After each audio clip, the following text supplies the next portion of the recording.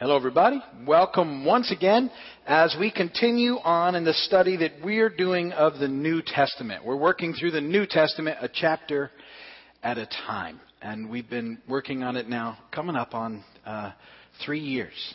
And we've made great progress through the Gospels and the book of Acts. And we're into the letters that Paul wrote now.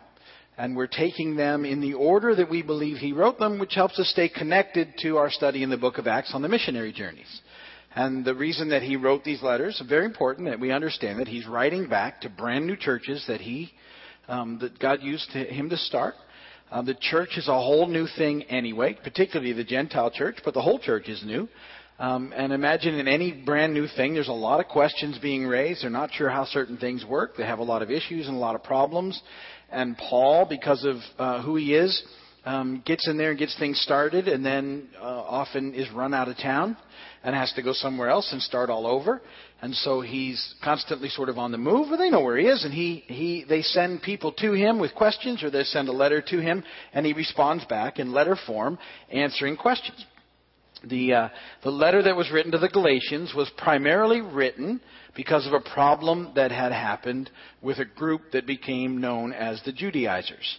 And the Judaizers were a group of Jewish believers who had taken it upon themselves to leave from Jerusalem and on their own sort of accord and authority, head out into the Gentile churches and try and enforce the law on them.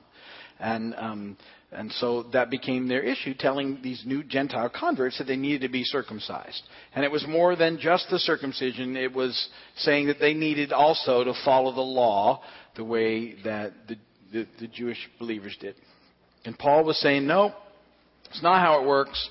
We're free from the law now. And he spent the entire letter addressing that issue. And that's what we've been working through together in all of these chapters. Now, just as a review, because it's been a couple of weeks, I know that we've been on Galatians. In Galatians 5, we were talking about the characteristics of the sinful nature and of the Spirit, and we were contrasting the two. And so just by review, the sinful nature leads to death. It's our old nature. It's not responsive to God. It's in conflict with the Spirit, and it's ruled by its cravings. And what the sinful nature produces is immorality, impurity, debauchery, idolatry, witchcraft, hatred, discord, jealousy, fits of rage, selfish ambition, dissensions, factions, envy, drunkenness, and orgies. And so these are the things produced by the sinful nature. The law was added because of these transgressions, and why it served to sort of help maybe limit them at some level. They still were in existence because people continued to move into the things of the old nature and their old ways. The Spirit, however, is about a new life available to us in Christ, that the Spirit of God now lives in us, that because of that, the Spirit of God being in us, in our new lives in Christ, we can be responsive to God. He empowers us to engage in the conflict against the sinful nature, to have some victory in that, and our new lives are ruled by God. The products of our new life are love, joy, peace, patience, kindness, goodness, faithfulness, gentleness, and self-control. Against those things there is no law. And so the big discussion has been throughout this letter that we're not under the law anymore, but that in no way frees us up to go and do whatever we want to do. That's not the point. But the law didn't work. It was ineffective. It was put in place as just a sort of a stopgap measure until Jesus came. And then once Jesus came, the law was no longer necessary because because of what he would do at the cross and defeating death and sending the Holy Spirit, we'd have a new way of life available to us, where we'd be led by the Spirit. We'd be responsive to the Holy Spirit, and we'd no longer continue on in the ways of the old man. We'd start moving in the new life that we were given. Obviously, we're not perfect in those things yet. And yet the law and rules never stops anybody from doing what they should. It's only as they engage in relationship with God that change is made. It's only as we continually yield to the Spirit and grow in Him that we are successful in making those changes, the complete changes. Sometimes, outwardly we might make some progress in observance of the law, but the change doesn't happen until it changes on the inside, until we really no longer want to go out and do those things like we used to. And that's a product of the Spirit of God working in us. And those things continually change throughout our lives. And so we've been talking about this whole process of this new life that we have in Christ, and while we're not under the law. I've also said over and over again, we have to be vigilant because it has been the tendency and continues to be the tendency of the established religious groups of the day to slip back under law. Paul even said to the Galatians, can't believe you want to go back under law. You just got free from it. And yet there's something that draws us to it. Part of our sinful nature actually draws us back to it because we think if we could just define by law what we're supposed to do and not do, that somehow that's going to be where we find life, and there's no life found in there. Because by nature, when someone tells you not to do something, you want to do it even more. It's just the weird thing that we have going on inside of us. And so it's not until we realize, as the Holy Spirit convicts us of doing things that we shouldn't do, that because that's where life is found, that we can begin to make the change. There's no life found in the old way of doing things. The product of the old way of doing things, there's no life in them. And life is found in the new way of doing things, in Christ, yielding to the Holy Spirit.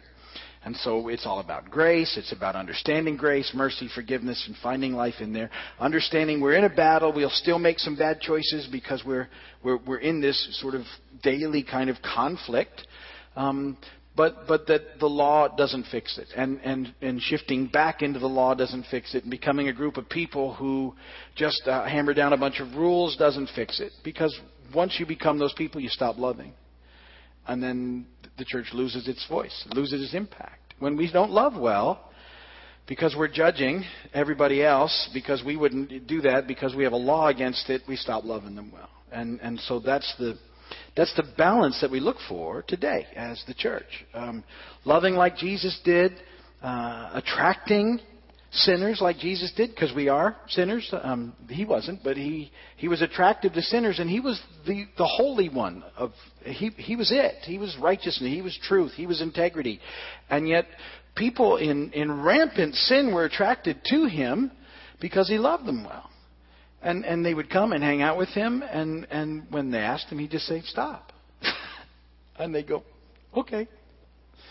And they would stop. If you read it, that's really what he said. You really probably should quit doing that.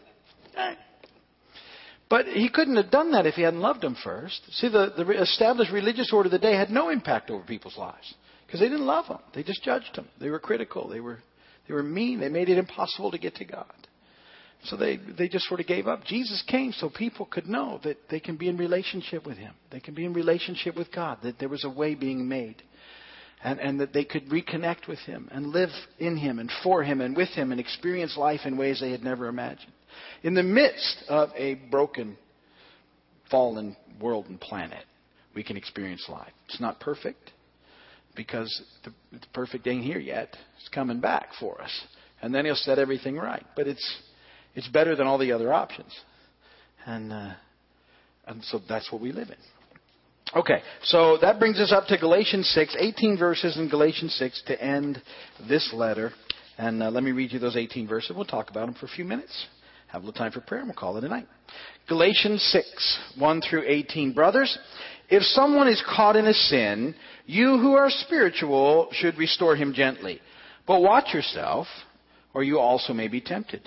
Carry each other's burdens, and in this way you fulfill the law of Christ. If anyone thinks he is something when he is nothing, he deceives himself. Each one should test his own actions, and then he can take pride in himself without comparing himself to somebody else. For each one should carry his own load.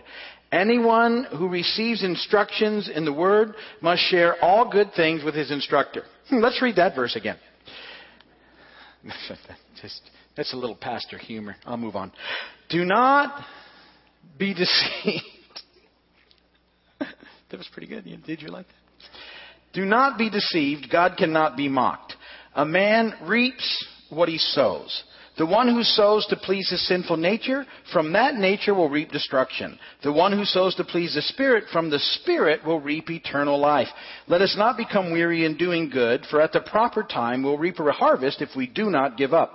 Therefore, as we have opportunity, let us do good to all people, especially to those who belong to the family of believers.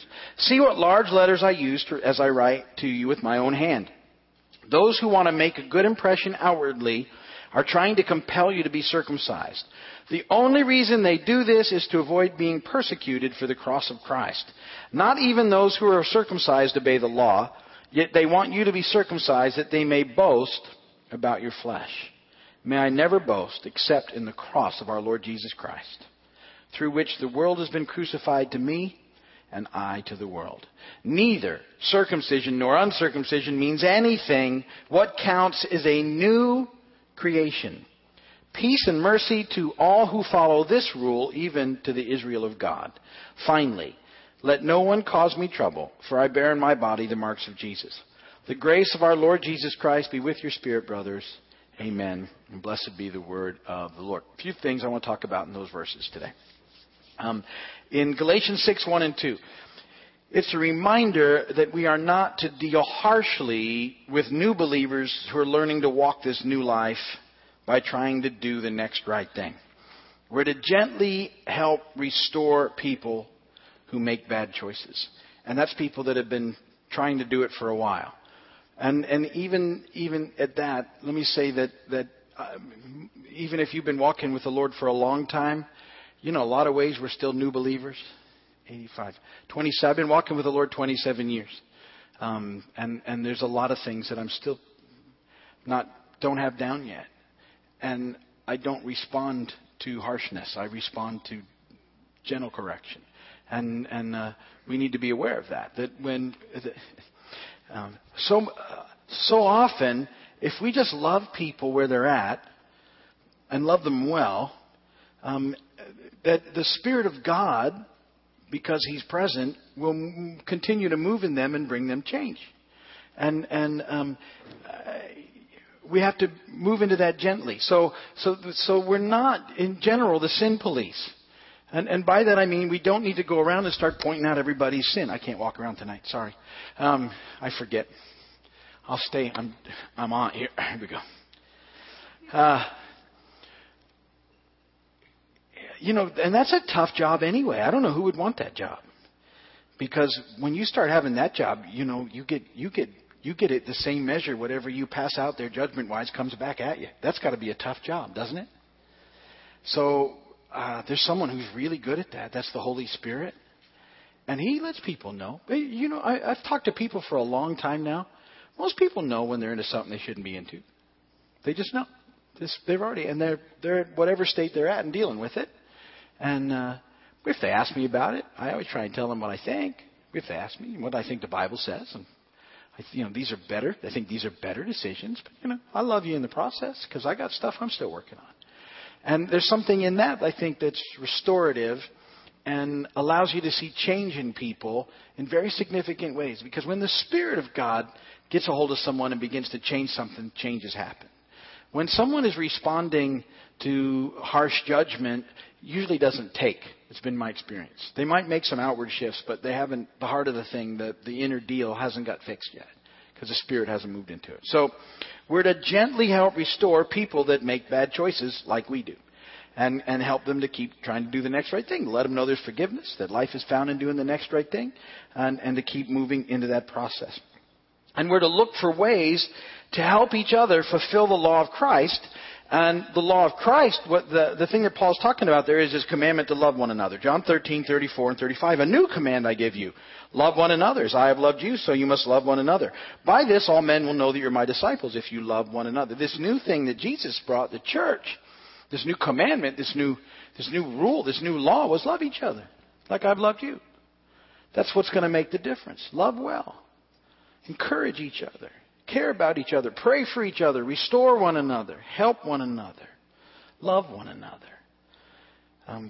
we've already read, Paul's talking to the Corinthians saying, look, sometimes you'll disagree even scripturally, but love each other so that the Spirit of God can move into it and help change you from both directions.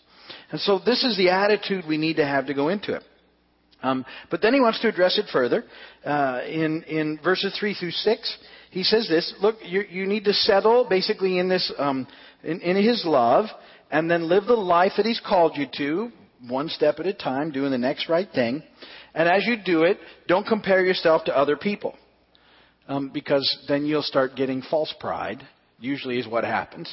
Because whenever you start comparing yourself to other people, you generally try and find people that you think are doing worse than you so you can feel better about yourself. You know what I'm talking about? The comparisons are usually tossed out on people I'm better than them. One of my favorite things is I used to think that way. Years ago, before I knew Christ, when I was doing drugs, there was a status among drug users, and because I wouldn't use needles or anything, I used to look down on people that did. I'd do just about anything else, but I'd think, how can those people do those things? Isn't that ridiculous? I look back and think how that ridiculous is. Of hiding in a bathroom doing drugs somewhere. I mean, that's just nuts. But it's where you get. And even in this life, free from all those things, we can easily start trying to feel good about ourselves by judging other people's walks. And Paul says, don't. That's not your job. You run your race. That's what we're supposed to do. We're supposed to run our race the best we can. And if we gently restore people that are a mess as the opportunity arises, but we do that lovingly. Have to do it all in love. Don't compare yourself to others, because you just get false pride. What you do is, how am I doing with the walk that God's given me? And that's what you can where you can find some stuff in it. If you need to compare yourself to Jesus. You're not doing as good as him. If you think you are, you need to call me for a counseling appointment. A very short one.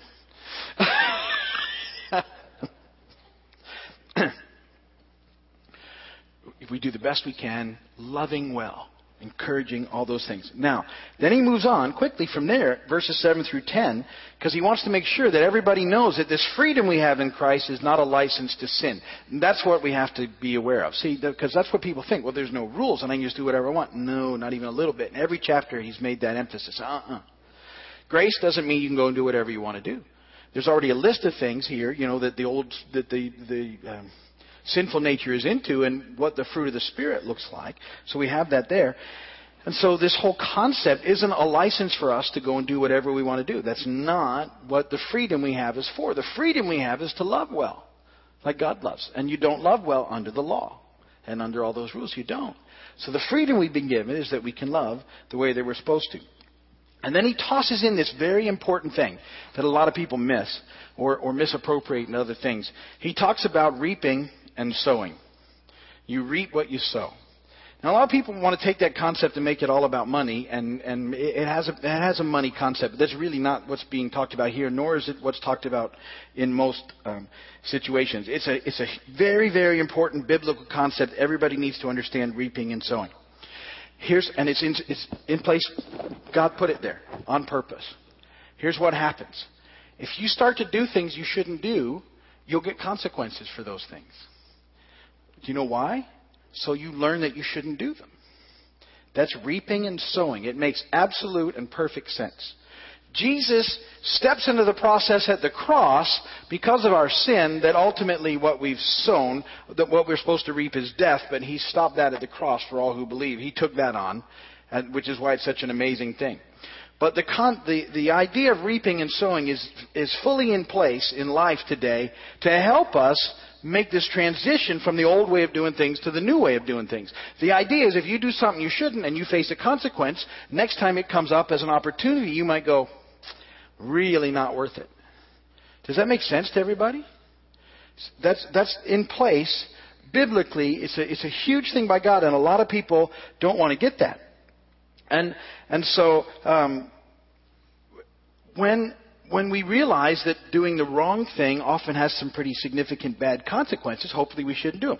And let me say this, doing the next right thing turns out much better, but doesn't automatically mean that everything always works out, because the world's broken, fallen planet. You get that stuff. Sometimes the stuff that other people do impacts us, which doesn't seem fair, but it's just part of the deal living here. All right, this ain't perfect. But we have to grasp this concept of reaping and sowing, and this is why it's so important to know. A lot of people want to be able to sow whatever they want without reaping the consequences. That's part of your sinful nature. Everybody really likes that deal. Some people are actively involved in working that deal out in their lives. And they generally try and involve family and friends so that they can do whatever they want, and the people around them absorb all the consequences. You guys catching any of this? Because it happens all the time. So someone is doing something they shouldn't, and because you love them, you step in and you take the consequences from them. You get right in the way of what God wants to do. And you step in there. And this whole verse, you say, well, it says we're supposed to do good. You are supposed to do good. However, there's something about reaping and sowing that you need to understand, because sometimes the absolute kindest thing you can do for someone is to get out of the way and let them take full on the consequences. Or you know why? They'll never change. There's no reason to change. If I can do something and get someone else to take all the consequences for me, there's no reason for me to stop doing it. Absolutely none. None. There's none. I've been with lots of families and stuff where the family would come in to talk to me about a member of the family because all their lives were upside down, and the one causing all the problems wasn't in the room. And I said, well, where are they? Well, they're out jet skiing. Okay, problem number one. They should be here, not you. Stop. Get out of the way. Let the weight of what they're sowing hit them square on, and let them deal with it and see if they don't change. Because that's the kindness of God. We don't see it as a kindness. That's God's kindness. Reaping and sowing is a biblical kindness, so that you stop doing things that you shouldn't. And it has to be in place for this whole thing to work out. Or else you just continue to do whatever your sin nature wanted you to do, because, well, there's no consequence. There is. Again, there's grace and mercy involved. Thank goodness God steps in all sorts of times to help us out of bad situations when we really repent and stuff, and He spares us from a lot of bad stuff. But as people in relationship, we have to know that sometimes the most loving thing we can do for another person is not fix their problems. How's that? For twisting your mind a little. Really? Yeah. People often tell me what I need to do for them. I don't think so. I think I'll pray for you. And then God can move into it however He wants. But if I step in and fix it, why won't you? You're going to do it again. What would stop you from doing it again? If you have to work through it, it's a whole different ball game. And it's God's ball game. It's how it's supposed to work. And so we have to kind of get a hold of this, because I see a lot of people under a lot of stress in their lives because they are reaping consequences for what someone else is sowing. And the best thing you can do is get out of the way. Because really, don't you have enough of your own? That's what I always think. I got enough of my own stuff. I got plenty. So we have to kind of get out of the way. And it's kind, but it doesn't always. That's about as oftentimes the kindest thing you can do, is to allow whatever's going on to have to deal directly with God and the process, so that they change. So doing good does not always mean fixing someone's problems. Sometimes it does. And so here's what I try and, this is kind of my differentiator. Because there's two things in life, and driven by the fact that I get pretty busy. Do you get pretty busy? Okay. So sometimes when we're busy and something comes along, and we may not feel like doing it, but it's the right thing to do, but we don't feel like doing it because we're busy. That's one situation. The other situation is when we feel like someone is guilting us into doing something. That's my measuring stick. When I feel like I'm being guilted into doing something, I generally don't do it. But no, that just doesn't fit right. And it never goes well. It's never that easy to say either. Because the answer is not appreciated. But do you know there's a difference, right? And I'm hoping you get the difference. There's a difference. When you feel guilted into doing something, that's when you need to stop and look at it and pray about it. And God, am I really supposed to do this? Because it feels like I'm being guilted into it, and it just doesn't feel right. Or, is it something that you really should do? You don't really feel like doing it, but you should do it. That's totally different. And there's a different response to that. And so you need to be looking at that, because we're supposed to do good, especially in the family of believers, but not because we feel guilted into it. And if you're doing something and the whole time you're doing it, you're upset about it, that's not good either. And a lot of times that's a response to, because I felt guilty in the first place, and I didn't want to do it. So check that out. But that's really important. There's a lot of neat stuff in this last little chapter. That's big life stuff. So take that in. Last few verses, 12 through 18. As Paul closes the letter, he points us all back again to the cross of Christ. Jesus died and rose again. And in Him, you and I have risen as well into a new life in Him. This new life isn't ruled by the old law, but it's a life filled with the Holy Spirit, the vital presence of God Himself now living in us. This new life isn't about circumcision or uncircumcision or any other outward symbol, but it's about abandoning our old lifestyle for His new and better way. And that's what it's all about. And that's what he says in Galatians 6 in response to this attack that came on the church in Galatia. And we'll end it with there because it's 8 o'clock. If you're watching on television or by video, thank you so much for watching. We know how valuable your time is. We appreciate you spending it with us. If there's anything we can do for you, call us, write us, email us, check us on our website at keysvineyard.com. But we're going to close here tonight with prayer. You can shut the video off.